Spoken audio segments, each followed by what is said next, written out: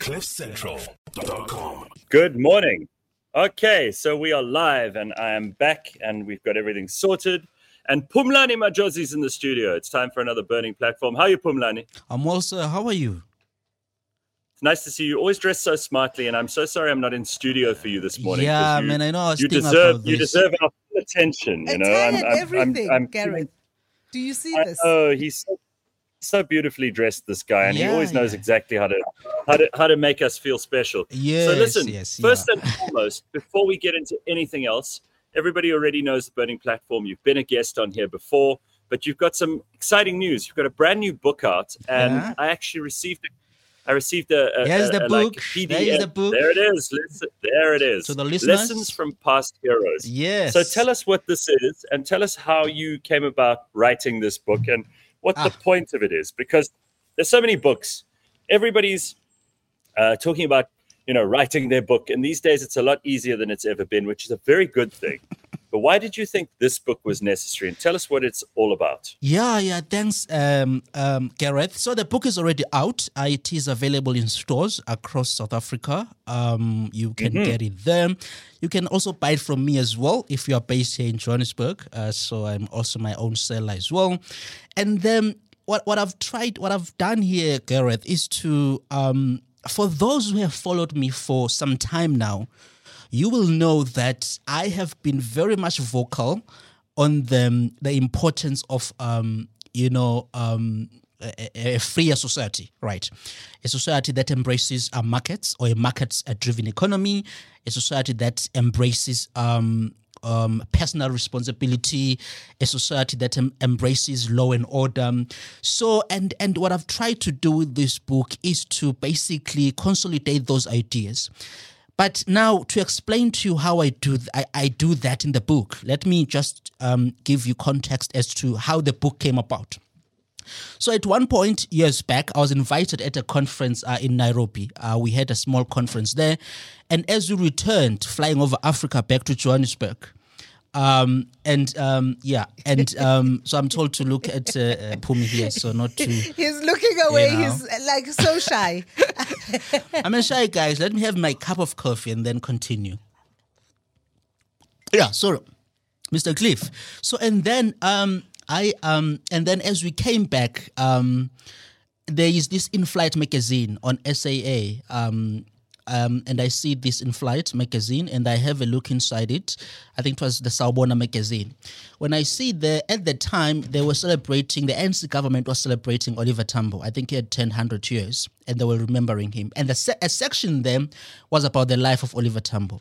When I read in that magazine the achievements of this guy, personally, right, educationally, what it is he pursued to be a better person, right, what he did to advance himself in order to succeed in an environment that was very hard to to achieve things at the time, the context of South Africa. And I was quite moved by his story, his personal achievement. And I was like, I think I should put together some form of a book where I basically look at pick up a few personalities who did amazing things at a time when the context or South Africa's setting was very difficult to navigate, especially for the majority of black people. And I said, let me pick up these names and just do some profiles of these people, or do some portraits of these people, highlight their achievement, and say to South Africans, look, if there were people who could do these things at a time where things were very difficult for them, then what should we be complaining about now, right? We live in a democratic society. Our society is much open now. Everybody has a right to pursue their interests, and also we have a right as a people to hold our leaders to account, and that's what motivated me to write this book. And I said, you know what? Let me explore these people and say to South Africans, if these guys could do it, what are we complaining about now? Let's fix our country. Let's focus on a few specific things that I mention in the book, that I explore in detail, and say, let's fix these things in order to make South Africa one of the best competitive, wealthier societies. And for you, Gareth, 2023. I thought you said make South Africa great again is basically the summary here. And I love the fact that there are two reasons that from what I heard you say here. Number one, there are loads of black leaders who are underrepresented in the history classes and in social media and online and in what they like to boast about these days in the ANC in particular. Those people deserve some attention. That's number one. And number two, these people were doing what they were doing at a time where it was extremely difficult to get ahead, to make things happen for black people in business, for black people in politics, for black people in society, to advance themselves. And yet they succeeded over all those obstacles, which is a tremendous story of human resilience, if nothing else. And I love that. I think it's such a great idea. Sorry, Pums, I interrupted you. No, so, one of the chapters, and I'm just flipping through the book now, is really about the socioeconomic issues that were important to the founders of the ANC. Yes. Do you want to expand a little bit on that? And also what it looks like today? What do you think are the socioeconomic issues that are most important to worry about? Yeah, in this day and age. Look, at the time, we need to understand the context of South Africa at the time, right? And this is early 1900s, right? When the ANC was formed at the time, and the mission or the goal with the formation of the ANC was for people of different tribes, black people, to come together. And remember, these were guys who were from central South Africa. These were guys from the east side, and some of the guys were from the colony. When you look at the cover of the book, you've got those personalities you see. That was the black elite. On the far left was Thomas Mapikela, right, who was from that side of Bloemfontein, and then you have Walter Rupusana, who was from the side of the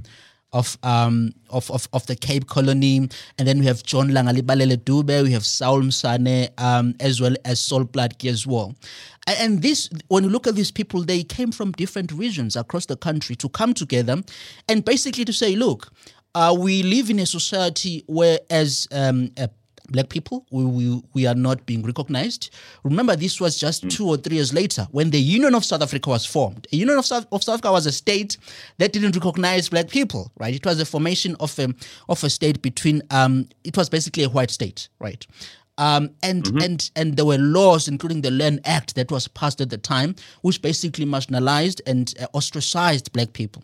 And these guys came together to say, look, we need to, and it was the first time, by the way, that people of these different regions, black people, could come together and try to form something national.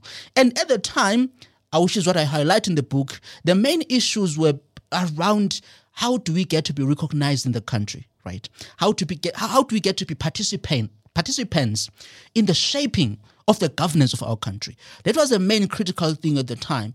And people, and I do highlight that at the time, even this was just a general trend around the world. Even when you look at the government spending rates at the time, this was where basically the ideas of Adam Smith, whom I do cite in the book, were much more recognized and embraced, that the economy must be largely driven by the market, right? That those, when you look at even the government spending, even in developed countries at the time, it was something around plus minus 10% of GDP at the time, and I do cite some academic studies there.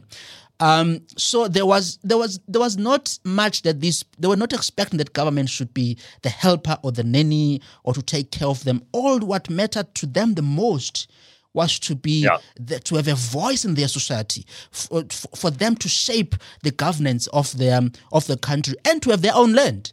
Of which in many instances, of course, they had been marginalized and couldn't have full control of that. So those were the issues at the time. They were dispossessed. They were dispossessed. That's what I'm saying, yes. Because of the Union of South Africa, of the laws it pursued after that. After we had the union.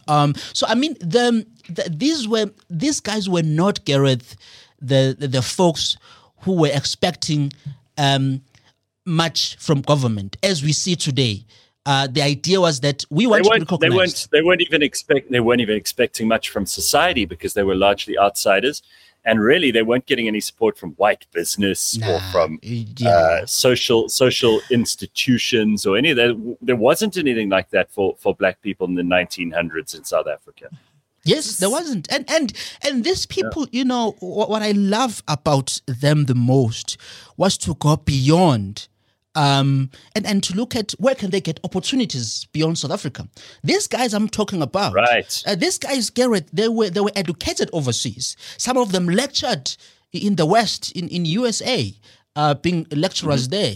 They were educated in the UK, and then they would come back here and shape South Africa's or the Black intellectualism at the time, and start newspapers, be writers, and so on. These people were world traveled. So they understood the world, which is just amazing when you think of that. At that time, we have people who were doing such things, and we and what do we have? What do we have now? Now we have Fikile Mbalula. So the second part of my question, though, was what about today? What if those were the issues then? How has it changed to now? And then also, what are the most important, in your mind, what are the most critical socioeconomic factors that we should be interested in and looking for ways to solve? Well, the socioeconomic issues we face right now, look, we all now can shape the destiny of our country, no doubt. Anyone who says that, I would never buy a person who still plays the victimhood card, which is what the subtitle of the book is. So we can shape our governance. We can pursue our dreams within a place that is much better than what it was back then. If you want to pursue, you have business ambitions, you can pursue that in the country. There is even various fundings that you can get through. So there is much even in education as well. I look at the achievements of that we've, in fact, the achievements and the failures when it comes to our education system in the post 1994 setting. But your question is, what are the issues right now? The issues right now are mainly having to do with how to deal with them very much shocking unemployment rates that we see in the country. The issues right now is how do we deal with the very fundamental problem of high crime rates, right? Those are the issues. The issues are about how do you deal with a state or a country where we really have serious issues around the family breakdown, right? The breakdown of families. We come from broken homes in this country, and that has a serious impact on our society. The issues are about a state that has become corrupt, right? How to deal with the issues of corruption. The issues are about how to deal with the issues of, we look at our borders as well. We need security there. How do we deal with those issues? So those are the fundamental problems right now that we face, and as I lay out in the book, that the economic state of our country requires that shift in thinking, right? Which I don't think we are seeing in the ANC so far, especially after Jacob Zuma. Because I do make the case that over the past, in fact, since the first two administrations in our democracy, they did better on the economy, right? And then the downhill or things going south began from the Zuma administration. And we haven't really been, we haven't reversed that decline. So those, I would say, are the issues that we have to deal with now. It's not the issues of, I'm not free. No, we are free now to do many things, right? In large part, in contrast to the what people about, who live in let me play devil's advocate. Yeah, you are a devil anyway, so. So what the EFF say is, no, we haven't. The struggle is not over. We have not got economic equality, as if that's something noble to pursue, is equality. But is that a fool's errand, or are they just playing to the cheap seats, or are they playing to people's jealousy, bitterness, and resentment over being left out, and very often left out on purpose by the state and the institutions of state and the economy at large? And Phumi and I often talk about equality as being a thing, because just this morning we were talking about how much the Woolworths CEO earns, and shame He's on a low salary compared to some CEOs. But the difference between those very wealthy people and those very poor people becomes an obsession for some, and it becomes a great political football to throw around for people on the left, like the EFF. Don't you agree? Well, it's very important. It's very important, Gareth, to think about what we mean by equality, right? And the equality that is sustainable and that can be achieved is the equality before the law. And the equality of opportunity, which I think is very important. And I have, over the years, argued that the government must concentrate more on trying to create opportunities for everybody in the country. And that's where equality, that's where we should focus when it comes to equality. The idea that you can have people who have different experiences, different skills, different educational levels, different talents, because talents are not even the same, earning the same or making the same wealth. That's not really possible. And if you try and do that, you are really going to cost the economy. You'll end up sort of ostracizing, not creating an environment where people can have an opportunity to strive for their goals and their ambitions. So my point is that our focus must be more in creating the equality of opportunity than the equality of wealth. Because if you want to achieve equality of wealth, the moment you focus there, the obsession will be, well, how do you take from one CEO or one person who earns X and give it to another person who earns, who gets a different pay? And that, to me, is such redistribution is not an efficient way of addressing things. What you need to do, though, which is very important, is to upskill your people, that they have an opportunity and that they have a chance to pursue their dreams and their ambitions.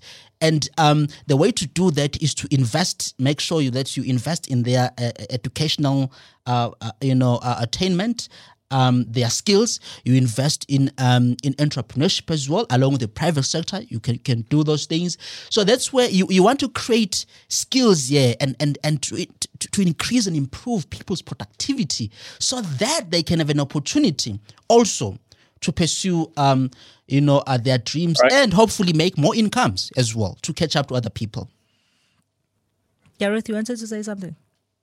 No, I think that sounds like very obvious and reasonable to me. But for some reason, the inequality mantra seems very popular politically. And that's what I'm interested in. Why is it that so many, especially young people, are left out of the economy and are warm?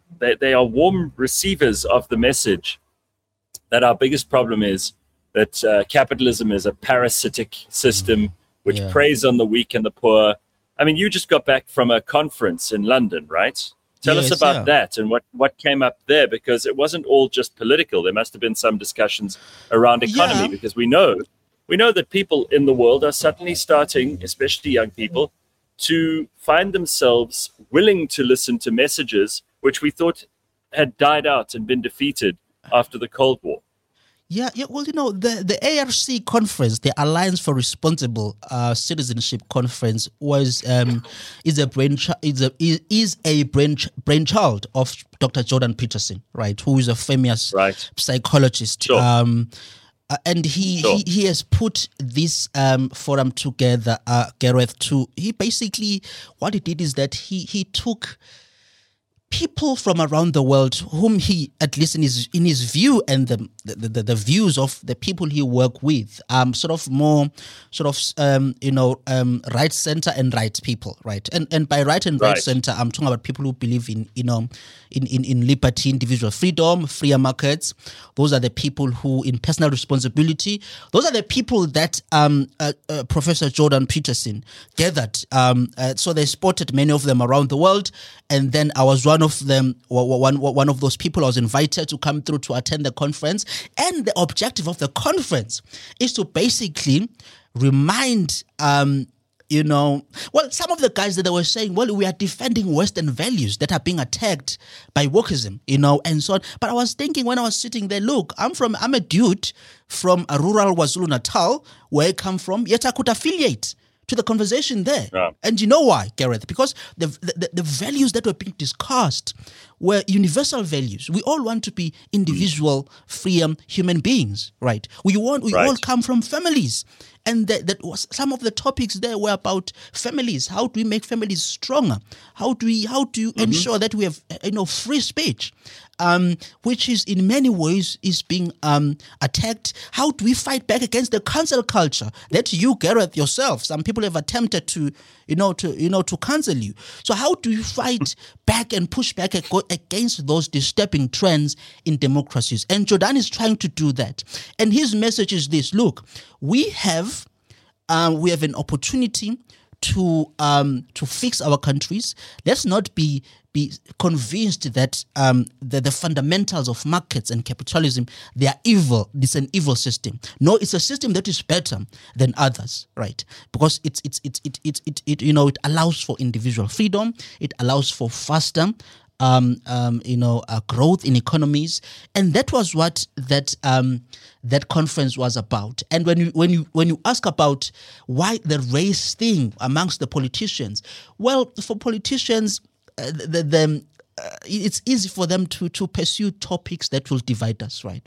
To pursue topics that will sort of paint or portray our society as where a white man is doing well at the expense of a black person in this day and age, right?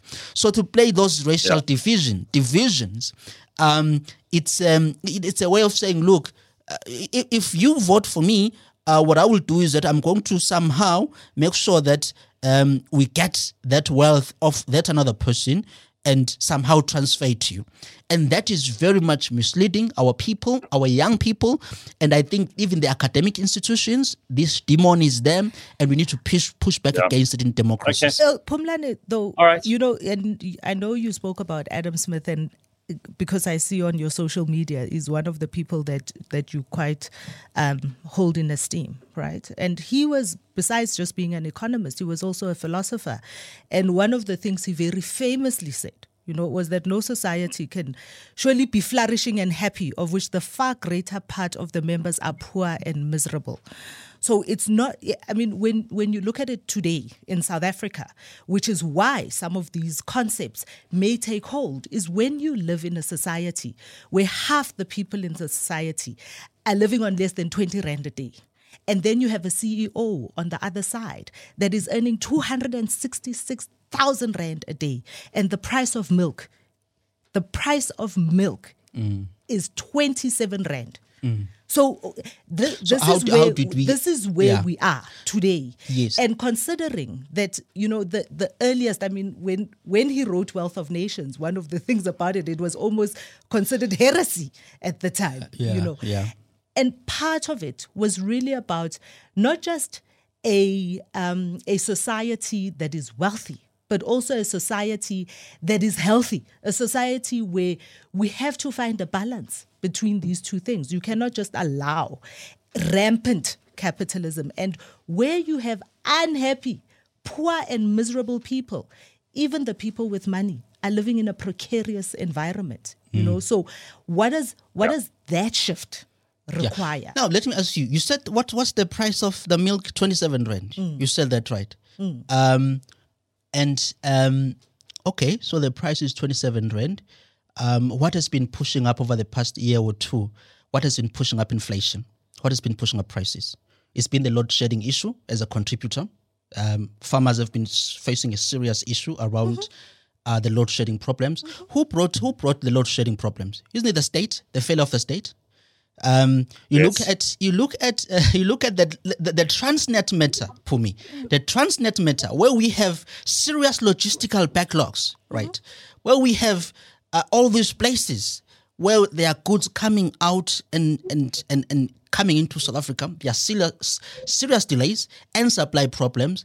Who is responsible for Transnet at the moment? Isn't it government? Right. My point to you government is that has always been responsible for Transnet. But my point to you My point to you is this: where you see some serious things like inflation skyrocketing and going high, where in fact, even when you look at, by the way, even the price of petrol, even the price of petrol, you'll find out that plus minus about 40% of it's taxes, right? Again, that pushes up the price. My point to you, Pumi, is this: where you see that there is some economic problems, including inflation. My argument to you is that the government has been responsible for that, because we wouldn't have prices going high if load shedding was fixed. Right? We wouldn't have prices going high if we didn't have Transnet issues. All these are governmental problems. So what are you asking for? What are you asking for? Because you started out saying that, government needs to ensure that that opportunity that young people are brought into the economy. And now you're saying government is the problem. So what is it that you want? But hang on. Your question for me was like, unfettered capitalism does evil, but then Phumlani's pointing out that in our context, it isn't capitalism. The evil of price, the evil of price is skyrocketing. And it's statism above all that's led to these problems. The question, though, is where Phumlani starts by saying that government needs to do more. That's where Phumlani started, is that government needs to, and it's not just unfettered capitalism. All I'm saying is that where we sit in South Africa today, where half the people in this country are living and languishing in poverty and misery. Yeah, thanks to government as a contributor to poverty is my point. But where we sit today, so what do you want? Do you want government to do something, or do you want government to do nothing? Of course I want government to do something. And remember what I said to you earlier. I spoke about that we must be equal before the law and have equal opportunity, right? We cannot equalize wealth or incomes. That's what I'm against, all this redistribution. Because the idea that, well, a CEO earns 7 times another 7 times than Phumlani. That's why it's going to get us to a point where we are failing to address the real issues that contribute to those wealth gaps, right? My point to you is this: the government must focus more on upskilling, right, our people, and driving entrepreneurship. That should be the main focus. And in creating the frameworks of a situation where things like load sheddings, they are fixed. Things like dealing with the issue of the Transnet matters, that is being fixed. So my point to you is that create an environment. I'm not saying government shouldn't do anything. I'm saying that government has been doing things the wrong way, and in many instances failing or destroying some of the elements that will help us to have a productive economy. Right? So that is my point. Yeah. So what I'm asking is, what does the solution look like for you? What are these changes that you are looking for? What are these policy changes that you are looking for? Oh, that one is a simple one, right? Okay, firstly, you need to deal with the issue of load shedding. That's an obvious one, right, that everybody knows. Now, you don't deal with the issue of load shedding by having, which is what we've done over the past decades, right? From the apartheid era, not only from our democratic era. You can't have one company supplying power. You've got to have more companies supplying electricity or supplying power.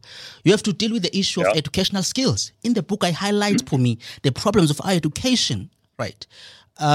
And I cite some reports there that shows that countries like Tanzania, Gareth, countries like poorer countries by GDP per capita, poorer countries by infrastructure, they are doing better than us when it comes to education.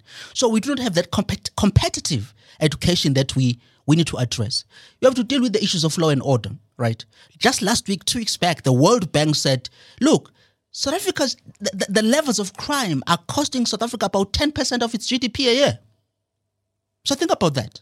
Again, that's an issue that government needs to address around the law and order in the country. Get rid of the regulations that make it difficult for people to find employment. I'm not a fan of the national minimum wage. I'm not a fan. I just think it's there for dogmatic reasons, right? It's not there for the purposes of creating a thriving labor market, right? And we have to address the issues of the labor costs that are quite troubling when you look at even by the sub-Saharan, regional comparisons, that our labor costs are quite higher. Now, let me ask you one thing, Pumi. Why do you think companies like Tesla, like Apple, They don't come to create factories in South Africa. They go elsewhere, in East Asia and so on. When we have unemployment rates of plus 65% for young people, they don't come here, right? That's because we've made our market. Even Elon Musk is struggling to operate in this country, right? So those are the things we have to fix. You start with the basic, So, I mean, these are the things that I don't want to give away too much, and then people end up not buying the book and said, we listen to Phumlani anyway. But that's the point I'm making here, that much of our problems that we have to address, they come from, incompetence of our leaders. And unless you can't blame hang on. capitalism. I also think that there's this idea that you can't walk and chew gum at the same time. Like you need government to get the things that government is responsible for working. Is that more or less what you're saying, Phumlani? As in, like, since we have state-owned enterprises, it's not an ideal situation, but we have them. So we might as well make them work. And if they work, they can help build the infrastructure and supply the resources that we need in the economy. And we're not going to just overnight disband and disestablish them. We have to do these things carefully and slowly. The idea of Chesterton's fences. If you don't know what the fence is for, don't break it down. But there's also this important question of, and I think the two aren't necessarily mutually exclusive. There's this idea that the more government stays out of private business, the better. Generally, if I have something to trade with Phumi, I don't need a third party in terms of government coming in trying to get their share of it in tax, trying to get their share of it in terms of making laws that affect Phumi and my trade. There's no need for that. It's getting in the way, and it's unnecessary, and it's corporate statism. I keep losing Gareth. Are we okay, Ryan? It's going on and off. Is it? Did you hear any of that now? Can you hear any of Phumi, that did now? you hear me? Yeah, I did. I'll tell him about what you said. I can't hear Gareth.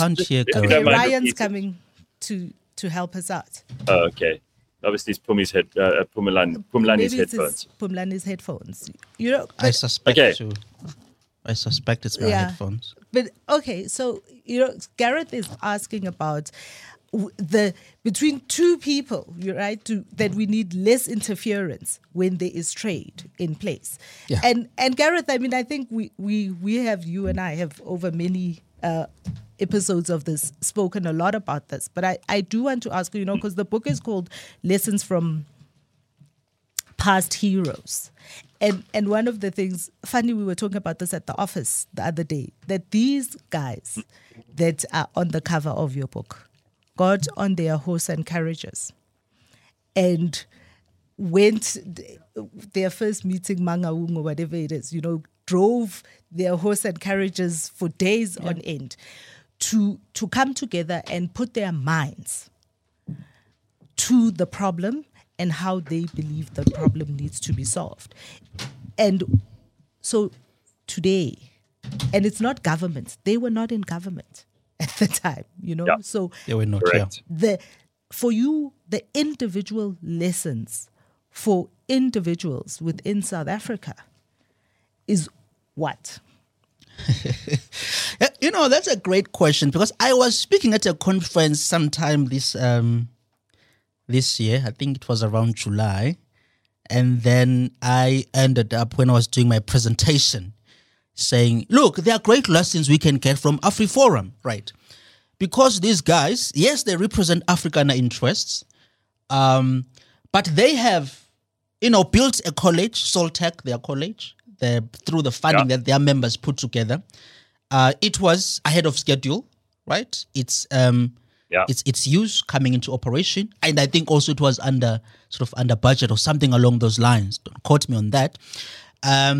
So there are great lessons here. These are people who have said, look, the government is failing us, Phumi, and we must do something as a society to try and better our communities. And the question is, how can the culture we saw there with what was done by AfriForum? Now, when you mention AfriForum, people get emotional. One guy after the conference came and said to me, you just mentioned racist people. That's not good for you. I just said, look, I mean, we can learn something from, they are South Africans. We can learn something from them. Now that tells that spirit, and you said that these people, they were not representatives or somehow involved in government. These were private individuals who wanted to who are mobilized, right, come together.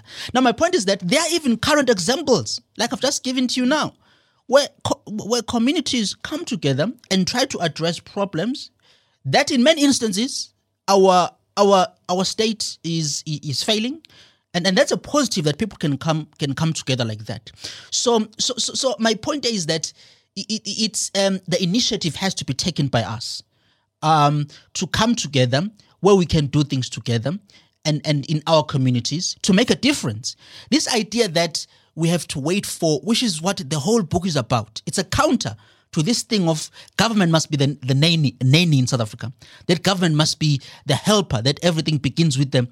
We want to be a society where the government must play its role in the sense that it creates the landscape and the frameworks where we as people can pursue our interests and come together as a people to better our communities.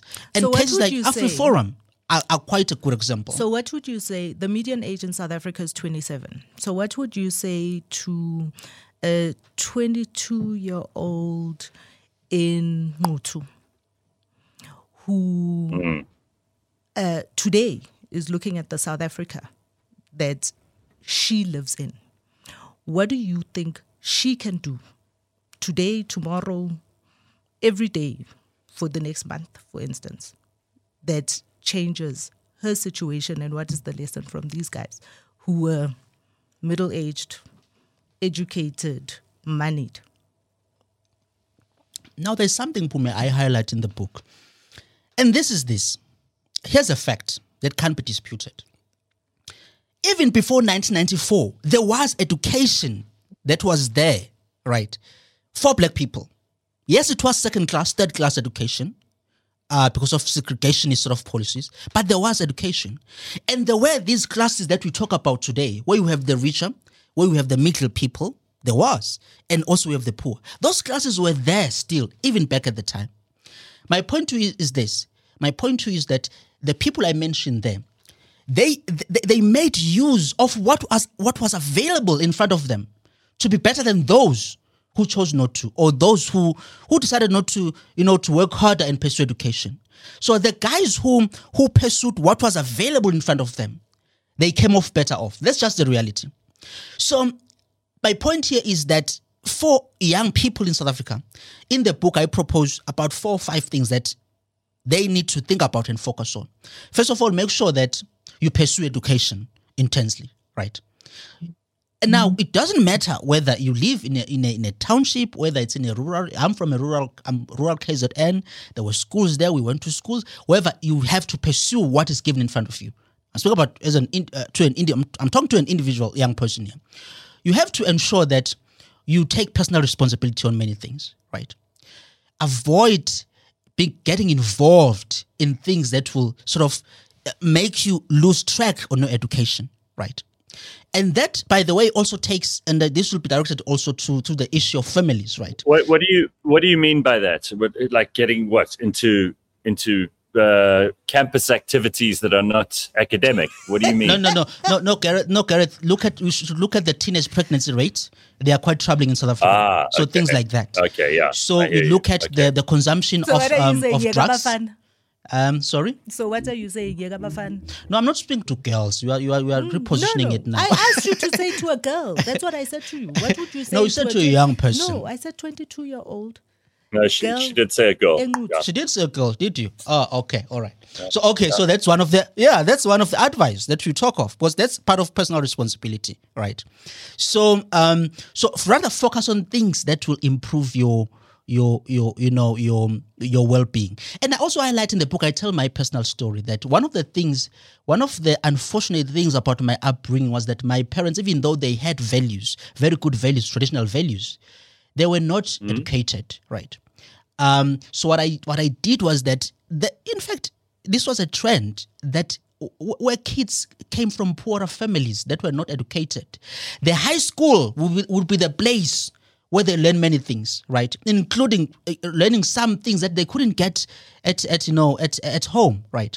They hang around with teachers who are educated. And one of the stories I told there is that when I used my teachers as a way for me to make progress, right? Whenever I was dealing with applications and so on, I would ask my teachers to help me to push for that, because I was driven. I wanted to be something, right? So that's one thing, that use the school, the environment where you can get help and exploit that to make a difference to your life. And most importantly also, try and be a person who understands and wants to hold people to account, right? And by that, I'm not talking about just in communities in terms of whether being led by counselors, but also in schools as well. Be able to know as a student as to what is your right and how you can and how when the system is being abused, you are able to speak up, right? I need education as a young person. I cannot have a situation where teachers are shutting down the schools because of unionism and things like that. So those are basic things that for a person, it begins with such basic things, to be a responsible person who's not distracted by the things that will destroy their education. More importantly, for a young person, focus on improving yourself and look for, take some. I mentioned how I got my first job, right? My first job when I was in high school was around, I was doing some garden, right? I was a garden boy, if you can call me that. But I worked and earned income, right? And I remember I mentioned this in the book, the first time I negotiated my salary, right? And that will tell you, Gareth, the powers of the free market that I advocate for, right there on the spot, with that example.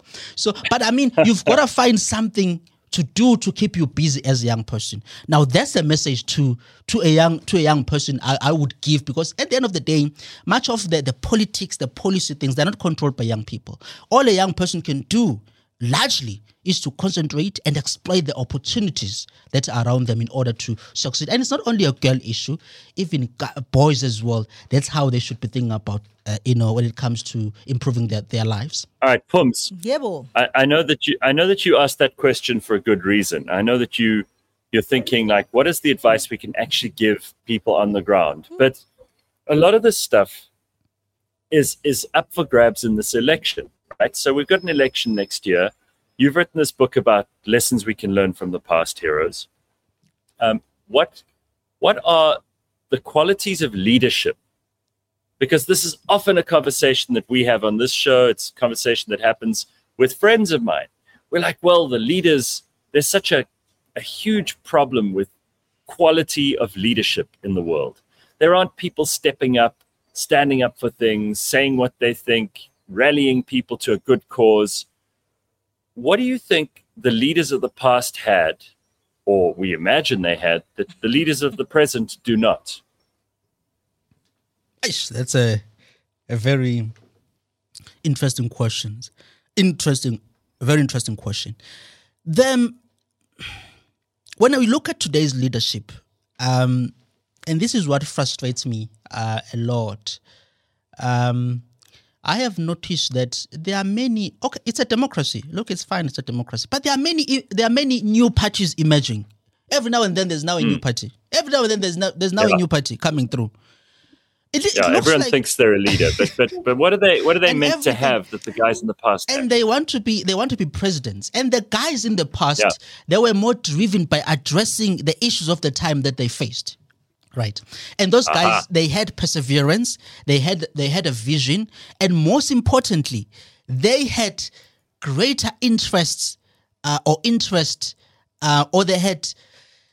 were driven more by people's interest at the time, the interest of the people who were marginalized.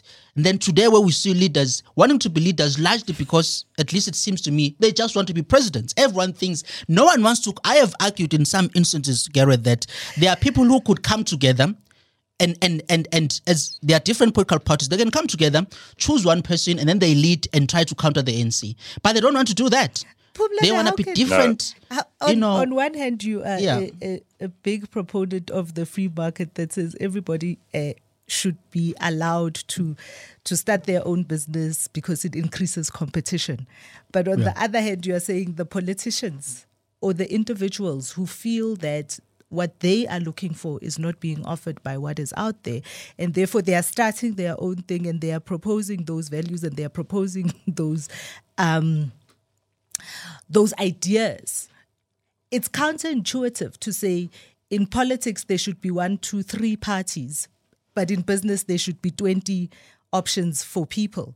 I think that we do need as many individuals putting out ideas out there for how this country should be, can be, and creating opportunity to have a very robust debate, firstly, but also a very heated contestation for the voter, because that's how you get more people to come out. That's how you get more people to come out. Let them contest their ideas. Pumi, let's not be theoretical at the moment. It's not theoretical.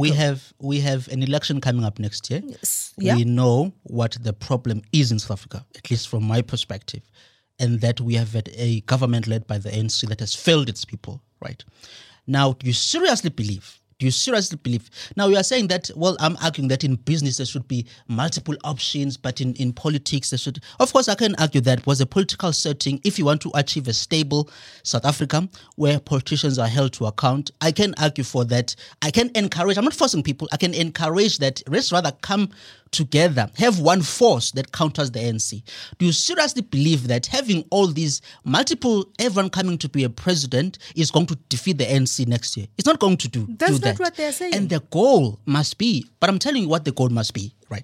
The goal must be, how do we, especially I'm talking about the political side now, the goal must be, how do we remove the ANC out of power? How do we defeat the ANC next year? And that is why there is this multi-party coalition arrangement that has taken place. Phumlani, do you think this multi-party coalition is a good vehicle for achieving the goal of getting the ANC out? But Gareth, or do you think that it's going to fail like COPE? Like you could argue that Herman Mashaba in Johannesburg was a failure. You can argue that Mgwazam Sibi in northern KwaZulu-Natal was a failure. And these are all the rats and mice people. Pumi's saying, no, there must be a contestation of ideas, which is never a bad thing. I mean, I think we all agree that's good. But you're saying practically, am I right? Practically, we already know what the options are. Look, Gareth, we need the ANC government to be out of power next year. So, your question, what do I think about the multi-party? I think it's a good initiative. It supports my point, the argument I'm making, that rather consolidate and try to fight for the defeat of the ANC. If your values they can't be 100% aligned, but they are largely aligned, or to an extent they are aligned, which is what we are seeing with the multi-party coalition. So it's a good initiative that they are coming together with an aim to remove the ANC out of power at this point. Because, Gareth, all these different smaller parties, as you say, they're going to collapse, not going to help. Everyone wants to be president. It's not helpful. Rather come together, campaign and offer something, say we are going to, the goal must be to, just as the goal was to remove the apartheid system by the black people of the time, these black leaders I talk about, the main goal now from the multi-party coalition must be to remove the ANC. You know, and this is where the contestation of ideas is about, right? Today, when we look back, we think that the goal was to remove an apartheid system, but actually it was about having a political autonomy. What that meant was that you have to remove apartheid. Mm-hmm. But the idea was that every man should be free. And a vote. Yeah. To have their own political destiny. Which is one idea that we're fighting for. That is the idea. But yes. And differently to what you are saying, the idea of saying the idea to remove the ANC, that is not an idea. That is a consequence. The idea perhaps is an idea that says our constitution promises to free the potential of everyone. And what that requires is it requires a market that will allow everybody to operate. The consequence is remove the ANC. The idea is change the way that business is done.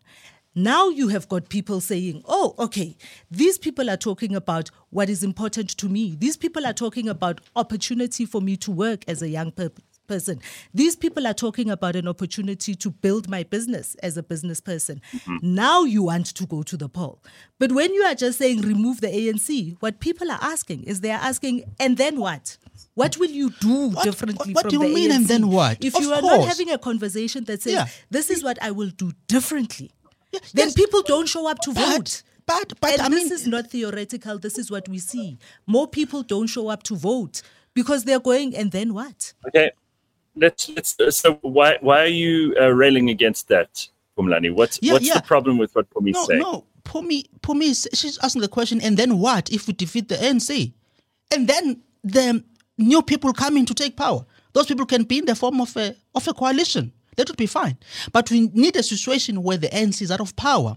What comes up after that is some governance where the ANC is not governing. That's what I'm saying. And we need to get practical here, guys. Let's not really get to what we want to achieve right now, which is what I say in the book. We have an election next year. And we've seen what the problem is in the country, and that is the ANC's governance, and the goal must be to defeat the ANC. And I'm saying my recommendation is that I do support the multi-party sort of coalition that has been put in place, because it's people who largely sort of have the same values. They are not exactly the same.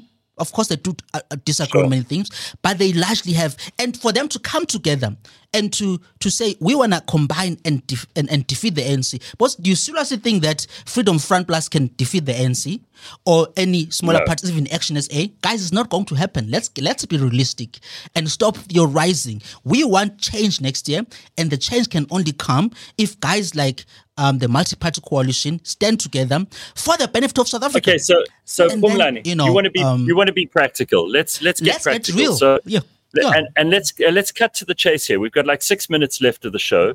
You've just written this book. We talked about leadership, and there's some interesting questions here. I mean, this is just to comment on this. Leanne says, morals, values, and integrity is what is lacking when it comes to leadership. And Leanne is right. That's a good point, yeah. So leaders need to say what they think and do what they say. Who would you vote for in the upcoming elections? Because in this country, we obfuscate, and white people are too embarrassed to say that they'll vote for the DA because everybody goes, oh, well, I think that because it's a white person, they're going to vote for the DA. Black people are always accused, well, secretly they love the ANC. They just pretend, especially if they're clever blacks, the ones who talk on radio stations and that kind of thing. Well, they say they hate the ANC, but people suspect that they vote for them anyway. And then people like Pumi, who are trying to understand what everybody else wants to do, is accused of being DA one day, EFF the next day, ANC the next day. We've got to say what we really think. Who would you vote for? Who's the best option on the menu because at the moment? Because you know who's not on the ballot. Who? A multi-party coalition. Correct. So who would you vote for? Oh, you are putting me in a very difficult spot here. But what I don't want to give the actual name of who I would vote for. But I argue in the book that, and there's one section where I counter the narrative that we don't have an alternative to the ANC, and I think that's very much misleading. We do have many parties in the country that we could vote for. DA has experience in governance. IFP has also governed before. Look, you have to give other people a chance to govern the country. I would definitely not vote for the far leftist EFF because of its ideas that are very much counter to the values I stand for. So definitely it's a no there. But I will definitely look into within this multi-party coalition because I think it's a good initiative and it has my support. I'm not ashamed of saying that. But as Pumi says that you can't vote for the multi-party coalition, but you're saying you're going to vote for one of the parties in that coalition. That's my point. Indirectly, that's what I'm saying. I will vote for one of those parties because their values, they are sort of largely to an extent aligned to mine. Stink Mina here in the comments is saying, and I hate when people just jump to these conclusions, like everyone is being paid by political parties. The political parties have no money, for starters. They really don't. They don't have the kind of money that American political parties have where they can deploy hundreds of ambassadors into civil society. We all know Phumlani is a DA stogie, says Stink Mina. I mean, that's That's not true, is it? What?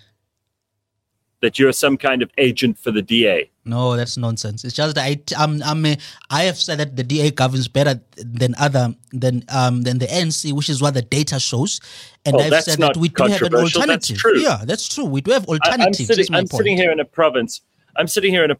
And I visit here a couple of times a year, and I can see there is growth and development, and there's good administration here. The roads are fixed. Things are happening. That's purely a question. It's not about politics or emotion.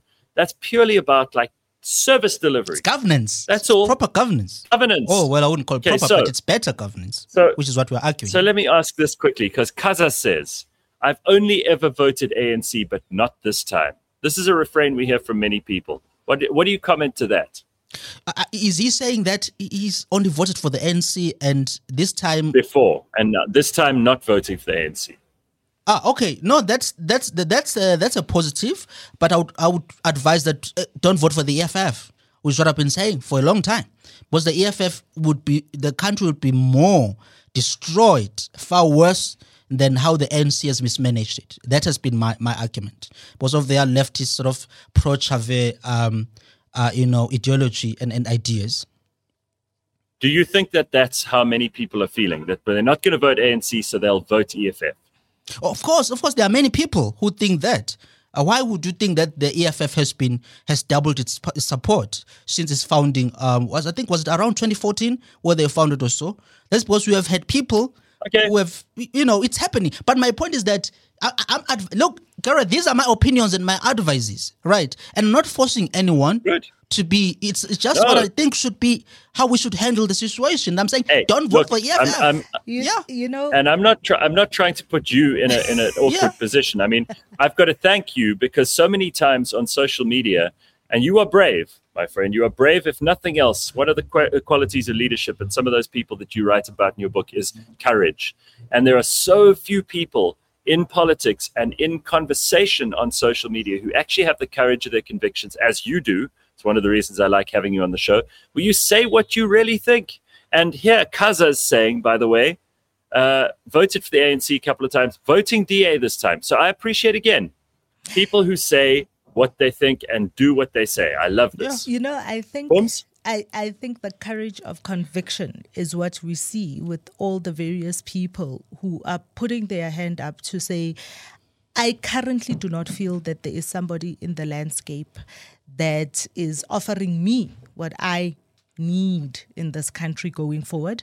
And I'm going to mobilize people around the ideas that I have, and we are going to contest.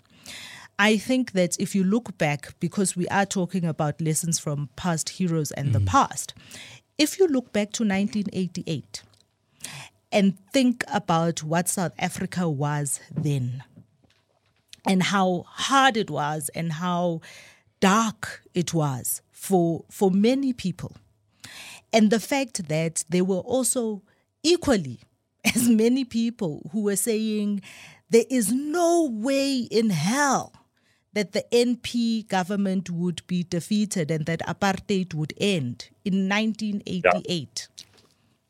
Yes. And yet, in 1994, we had queues and queues and queues of South Africans. One man, one vote. Right. And all I'm saying is the contestation of ideas, the bravery of individuals, and the mobilizing and coalescing around ideas that change not just the fortunes of the people selling those ideas, but people who buy into those ideas, looks like a change for our country. And I'm simply saying that the many people who are putting up their hands, whether it is a RISE, a Patriotic Alliance, and EFF, they are contesting ideas. And if they can get people to coalesce around those ideas, then they can change the government. The consequence will be an ANC that is not in power. But if you are selling a get the ANC out, you are not going to get people to follow. That's why you have people in this comment section saying, I don't know who to vote for. even as you have a multi-party coalition, where 5 people are saying, if you vote for my party, and between the 5 of us, after you have voted for us, we're going to fight for this one seat. That's what they're telling you. And that's what people are saying. I'm not sure if that's what I want to buy into. That's all I'm saying. Okay. All right. Well, I'm going to have to draw this to a close. There are lots of interesting comments here too. But Phumlani, you're always welcome on the show. I wish you the best of luck with your book. Thank you. Hold it up again so that people can see what the book looks like. This is a good one for Christmas because I love history. So Lessons from Past Heroes by Phumlani Madjozi, our guest this morning. Take a look at that and put it in the stockings this Christmas so that you can make this capitalist rich. At least try to get him to recoup the costs. Making books is not cheap, and it's not as lucrative a business as people seem to think it is. All right, Phumlani, thank you so much. I almost said Phumi Madjozi. Phumi Mashiko, Phumlani Madjozi, and Gareth Cliff, we're out for this morning. Thank you, everybody. We will see you tomorrow at 6 a.m. for a Friday special from Cape Town. Have an excellent day. Cheers, everyone. Bye-bye. CliffCentral.com